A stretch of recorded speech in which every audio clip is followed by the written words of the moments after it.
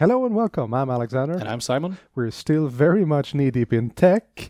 This is episode 61, recorded on the 30th of January 2019.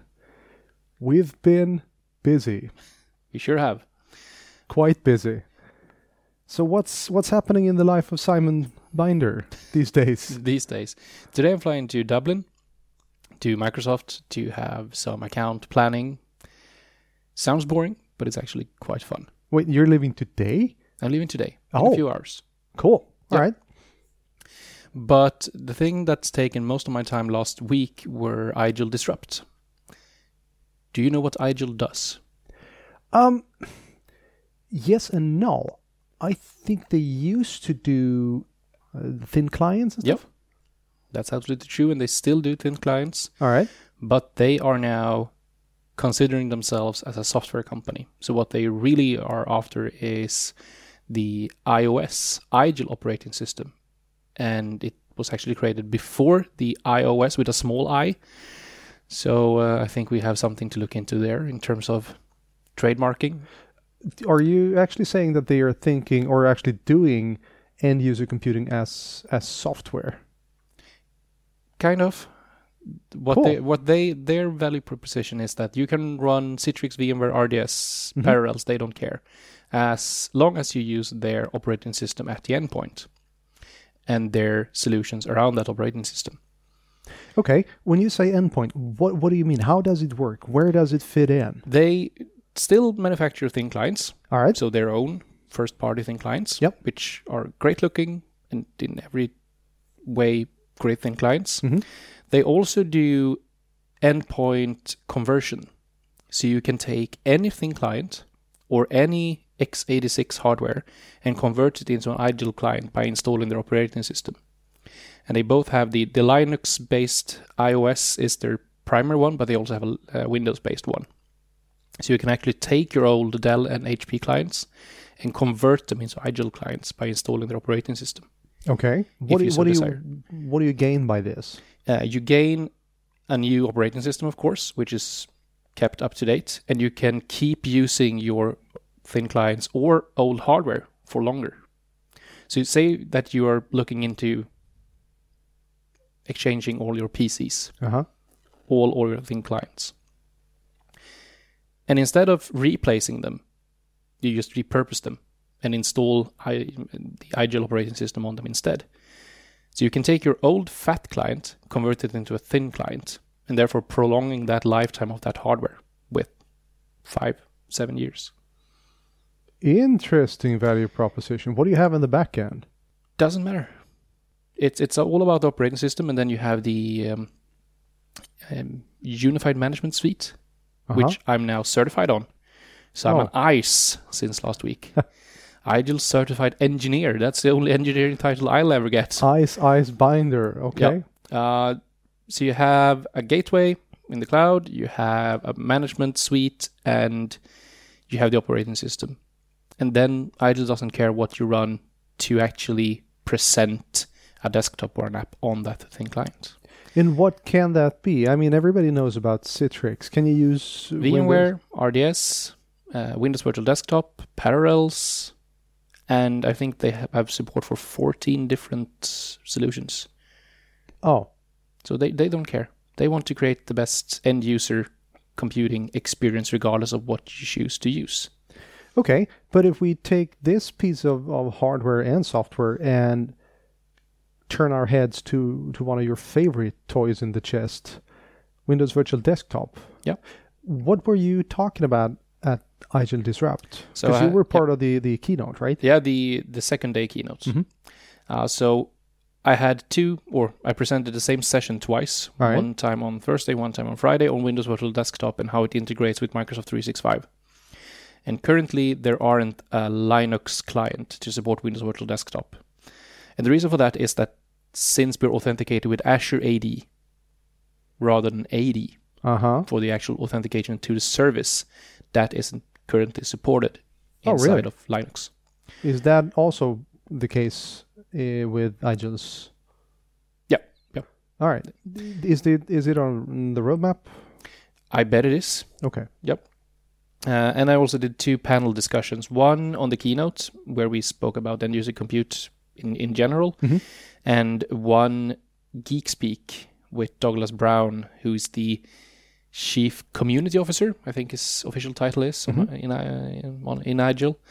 And we spoke about everything from a more technical point of view. So the biggest discussion we definitely had were end of that Office Pro Plus, so the Office 365 Office package, isn't supported on Server 2019. Right. And that it won't be supported on Server 2016 after 2025. Okay. Which is when the actual operating system goes end of support. Okay. And apparently that's a way bigger pain than I ever would have imagined it to be. For Really? Many organizations consider this chaotic. So that means a lot of clients that you come into contact with here in Sweden are different because they are not running Pro Plus. Yeah, they are, but they haven't understood that they can't run it. Oh, in a virtualized fashion, right? Yeah, but that's 6 years from now. What's the hurry? Yeah, that's the wrong way of seeing it. You are in a hurry, but if you don't start, it will be even worse. Good point. So I made myself into a persona non grata to many of them when I asked, okay, so how many years do you need? And I didn't get a response for that. So how many years do you need? In my opinion, you should be looking into running Office Pro Plus on Windows 10 now, on VDIs, instead of using servers. Right. But in 6 years' time, that won't be an issue. Who knows what we'll have in 6 years' time? Exactly. But start your migration to Windows 10 rather than Windows Server. In general, I would say. And with Windows Virtual Desktop, we will get more tools to use. But I started, or I posted on LinkedIn yesterday and got a reply from Rene Biegler, who's he's been in the community talks I did a couple of years ago with some other end-using compute heroes. And he's in lives in Switzerland, works at a school, and they are running Nutanix. Right. And according to him, they run basically only Windows 10. And because of the hyper-convergedness of Nutanix, they don't see that as a huge driver of either cost or performance if you compare it to running it on session host, so servers. Okay. So it's about changing the mindset. Right. And it's about looking into other solutions, and it's about starting the move now and not doing the XP thing or the Windows 7 thing or the Server 2008 thing and wait until the last year. Now that seems to be the modus operandi in many organizations. Yep. Let's put our head deep in the sand so we don't hear. Yeah. But this kind of brings me to I had a discussion with my wife yesterday, and she's a teacher at the university, and she's also a teacher at the high school. And one of the issues that we discussed was this whole thing with computers in schools. Oh yeah. It's one of the selling points for schools that if you come to us as a student, we'll give you an iPad or a computer. And I still go, why? Why would you do that? I realize that there are some benefits of having an iPad or a computer in school, but it also saddles the school with huge costs. Yep. Could Windows Virtual Desktop and this kind of end user computing alleviate costs in any way, you think? In the long term, definitely. And I think if you look into what Google does, for example, that's the exact same thing. If you were to get a thin client which looked as good as some of the Chromebooks, but you were in full control of what you actually published to it, that would be a huge benefit. It's only about, I think for many students, it's only about having a machine. Yes. And a good-looking machine, something they can be proud of. Yep. And that's where all these, you get a machine, if you start an art school, started in Sweden 10, 15 years ago, when some schools started to hand out MacBooks to attract students. So in my opinion, I think we'll see more of that moving forward. And that's if you talk to... I do not agree with everything IGEL says, for sure, in terms of the best operating system for the endpoint. But they definitely see Windows 10 as a cloud operating system. All right. So I think we'll see more of that, and Renee is one of them that are running that. And I actually started off doing that when I was in school. We had thin clients. We were one of the first schools in Sweden which used thin clients. Interesting. At that point, authenticated by Novell. Yeah, that was the old days. And when I was working when I was working for the university, we did an experiment actually with something called the Sunray. And that was back when Sun was an independent company and before they were bought by Oracle. And the Sunray is a thin client. Yep. Either the Sunray 1, which was just a box, or the Sunray 2, which was integrated with a flat screen. Yep. And then a lot of people decided to steal the Sunray 2s, but none of them realized that, well, it doesn't accept an external signal, so it was absolutely useless. Yep. But it was kind of cool because we had a smart card. Whoa. You can pull the card, go to a colleague's station and put in the card, and boom, there's your session. But that's the thing which all of these main end-user computing manufacturers are looking into getting that thing, and we are close to that. Yeah, some kind of token. Yep. Yeah, and I think that's an interesting value proposition that people kind of have forgotten that it's possible. Yep. And when we get YubiKeys, that will be when you get YubiKeys. You don't know about those? I don't. Swedish company that makes hardware tokens, which you can use to authenticate to Azure AD with. Hello. And they support fingerprint, NFC, Lightning.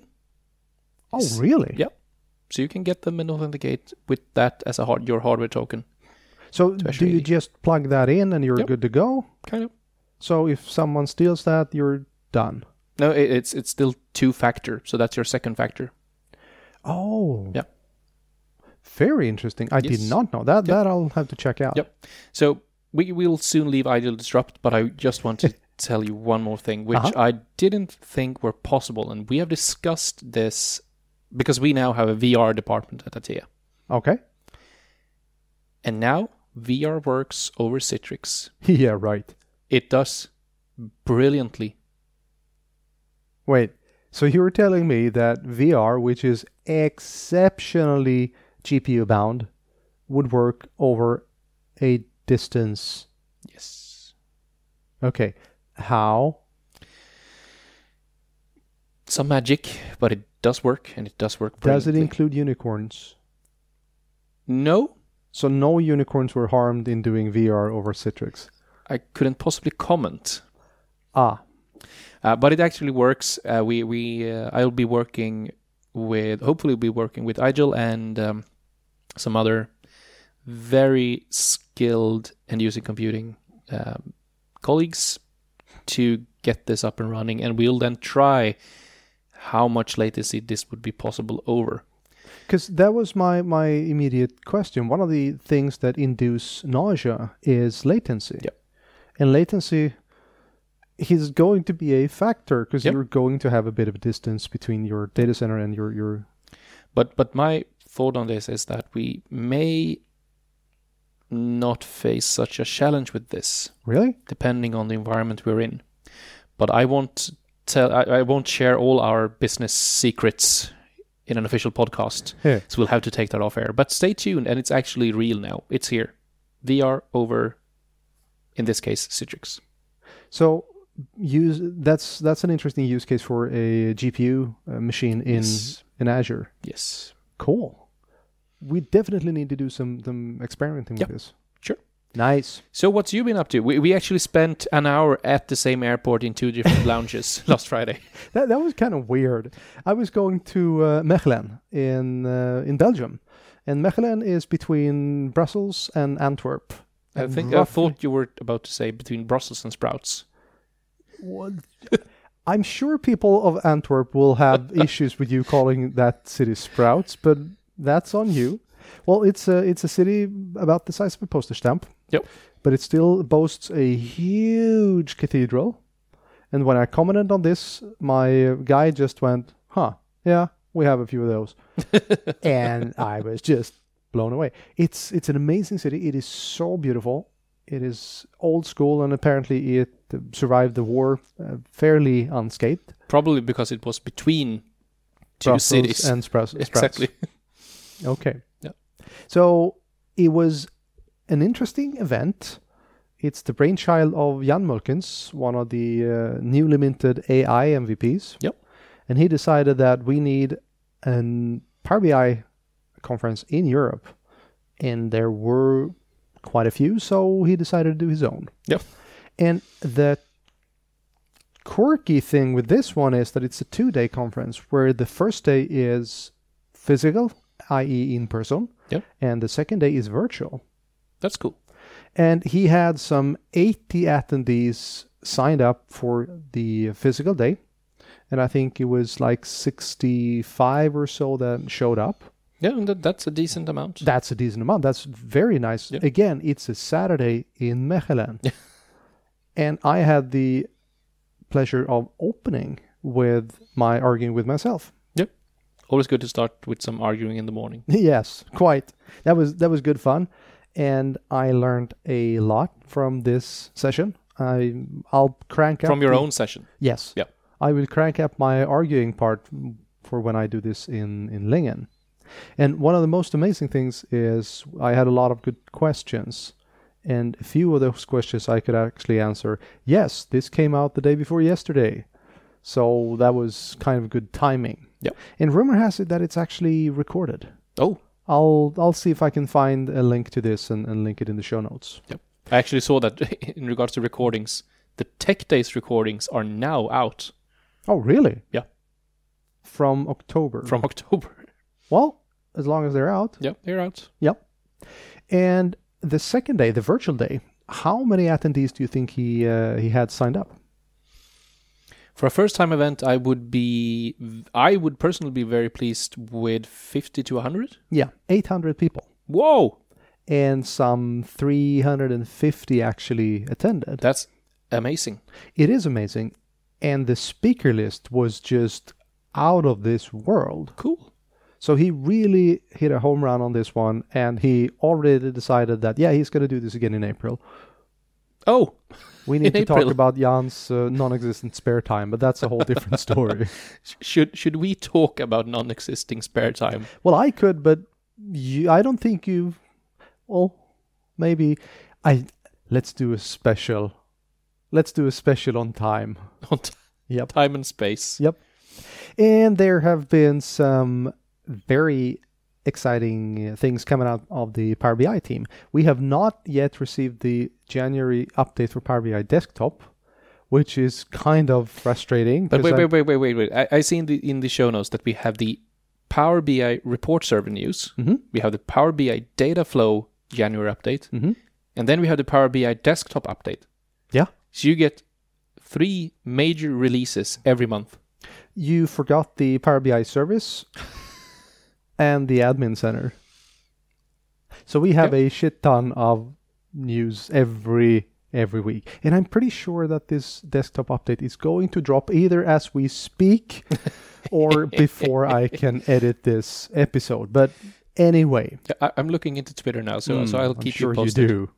So the one of the most interesting things for me and one of the most boring things for most everybody else is the on-premises data gateway management that has been added to the Power Platform Admin Center. Okay. That is a central repository for keeping track of, I was about to say all the on-premises data gateways, but that's not true yet. It is only possible to manage the enterprise gateways, i.e. the ones running as services. You can't handle the truth. No, you can't handle the personal gateways. So first and foremost, so you as an individual can set up a gateway. Yes. To a data source and connect that to the cloud. Yes. That sounds like you could face data leakage. Yes and no. What you do if you set up a personal gateway is that you allow PowerBI.com to access your data source on your machine or any data source you have access to. And if you turn off your machine, that gateway is not able to. So it's a local gateway on that actual machine. Yep. And that's exactly the same thing as the enterprise gateway. The difference is that the enterprise gateway is running as a service on a server. But what happens is that you create a tunnel between your machine, i.e. the gateway, and Azure, which is wrapped in an SSL to hell and back, pretty much. It's secure enough. And when you want to refresh your data set, the Power BI service goes out and pokes the gateway, and the gateway makes sure that the data set is pushed to the Power BI service. And either if you're running the right way, you're caching the data, or if you're running the wrong way, you're running direct query. Now, direct query doesn't need to be wrong, but most of the times you are going to see a performance impact with it. So what you have in this new release is the ability to see what gateways are out there. That's useful. Yes. Who's owning them? Who's got access to them? And you can actually take ownership of a rogue gateway if you so will. And just one more question. So the personal gateways would, I guess, only make the data available to myself, since I'm setting up using my own access to the data source, right? Yeah, you can. Or could I share, if I get access to a data source, connected using a personal gateway, could anyone that have access to the Power BI service access that data using my credentials? You're missing a piece of the puzzle. Okay, I can set up the gateway. Then I create a data source. Then I can give you access to that data source. Then you can come play. So, but basically, this is interesting. We should do a session on this. So if I personally have access to a data source, I connect that to the Power BI service. Sure. I can then give others access using my access. Yes. You can give people access to your data set. Not necessarily the data source. But that's a good distinction. That's a very good point. And that's one of the things that does not get solved by technology alone, but by governance. So what are, apart from the enterprise gateway running as services, what are the benefits of those over a personal one? I think the question should be turned on its head. What are the benefits of a personal gateway? And there are pretty much none. No, it's a way to get around the governance, as I hear it, at least. It's pretty much the same piece of software. It just depends on if you're running a service or not. Can you prevent users from setting up gateways? No. But we definitely need to do a session on this. I ask you stupid questions. That's the title. We can do that. I ask Power BI stupid queries. Don't go any further with this, please. but hold that thought. We're going to look into it. Then Power BI Report Server had some awesome updates, and the biggest is row-level security. That is now available in Power BI Report Server. That has been asked for since time immemorial. It is probably since I run thin clients in school. Most likely, yeah. First came Novell, and then we started asking for row-level security in Power BI. So that's huge. And we have copy paste both in between two reports. I mean, say for instance you're creating a lot of reports, and it is so utterly boring to recreate everything, but you can just do copy paste between two instances of Power BI Desktop. Thank you.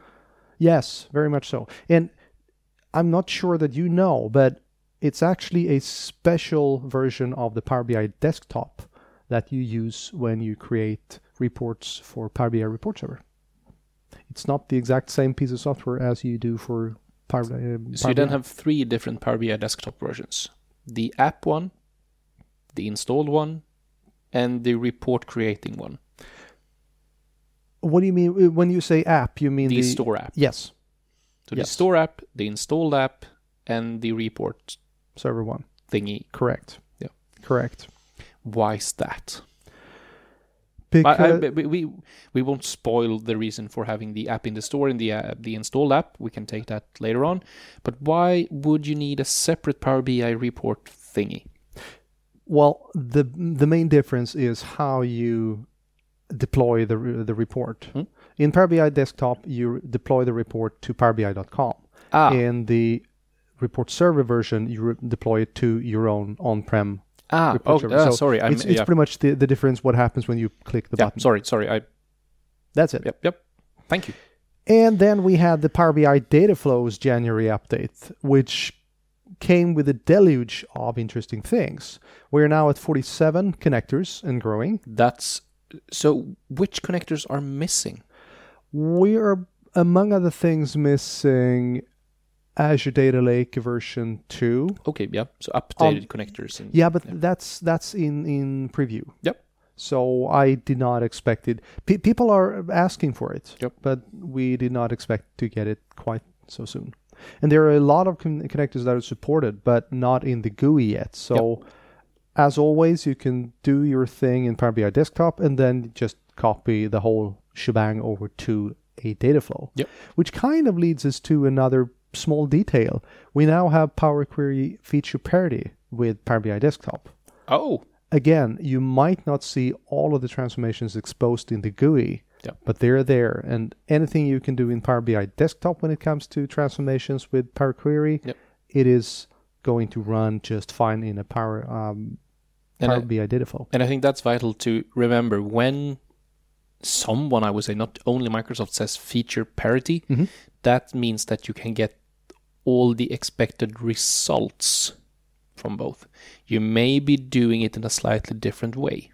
That's a very good point. Yeah. Very good point. So the reason why I'm saying that is that we, since a few months ago, have feature parity between Teams and Skype, but we don't necessarily do what we want to do in the same way. There are new and novel ways of tearing your hair out. Yeah, and I don't have that much hair. No, but you're working with clients. Exactly. Says the database gray one. I know. No, data science gray. Data science gray, yeah. Oh, get with the program. So it's you and what's his name? The Back to the Future. Doc? Yeah. Oh, yeah. He might actually be featured in one of my Nick sessions or two. Just saying. And that's next week, right? Nick in Yes, Oslo? it is. Yep. Then we have basic authentication in Power BI Data Flows. That's useful as It well. is. Might sound kind of meh, but it's a big thing. Yep. There are still a lot of sites that don't necessarily need the complex authentication. So basic works just fine. Then we have native SQL queries. I can actually run a SQL statement in a Power BI data flow, and Power BI will not touch that statement. If you have a fully working statement that you don't want to do anything with, just put it in the data flow and boom, it's going to run on the SQL server. Would there be any downsides of doing that? It depends on how... on the query. Yes, Yep. Exactly. It depends on how good you are with the query. Yep. You might actually see a huge performance benefit if you're doing something very, very strange. Yep. Then again, there is something called query folding in Power BI, and that is Power BI tries to push as much of the logic to the source as possible. Yep. But if you do some things in a specific order, you might find yourself in a situation where query folding is not possible, and thus you add way more pressure on the Power BI service. That's one of the ways of tuning a Power BI report. Yep. So try to do query folding. And there are a few things that are very obvious that are going to kill you, and some things are much more sneaky when it comes to query folding. And it can be, I wouldn't say hard, but it's kind of tricky to find out if your query is folding all the way or not. But that's a discussion for another day. So how many times can you fold a query? Yes, you can. More than you want to know. And one final thing. In February, there was a question, and in February there is going to come the ability to take ownership of a data flow.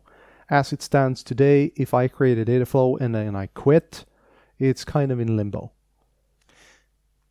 That to me sounds like something that should have been in the product from the start. Sorry to the product group, but If this had been released yet, this is still a preview. Okay, yeah. But yes, I agree. It's one of the things that just need to be there, and Yep. it's going to come. Yep. Cool. Great. So that was a shockful episode again. Yeah, and we have so many other things to cover. I know. But we will be back, and next time we'll cover Intune news, Config Manager news, Windows Server news, Windows news, and news. Probably more stuff as well. Yeah. All right. So thank you very much for listening, and have a good one. Bye. Bye.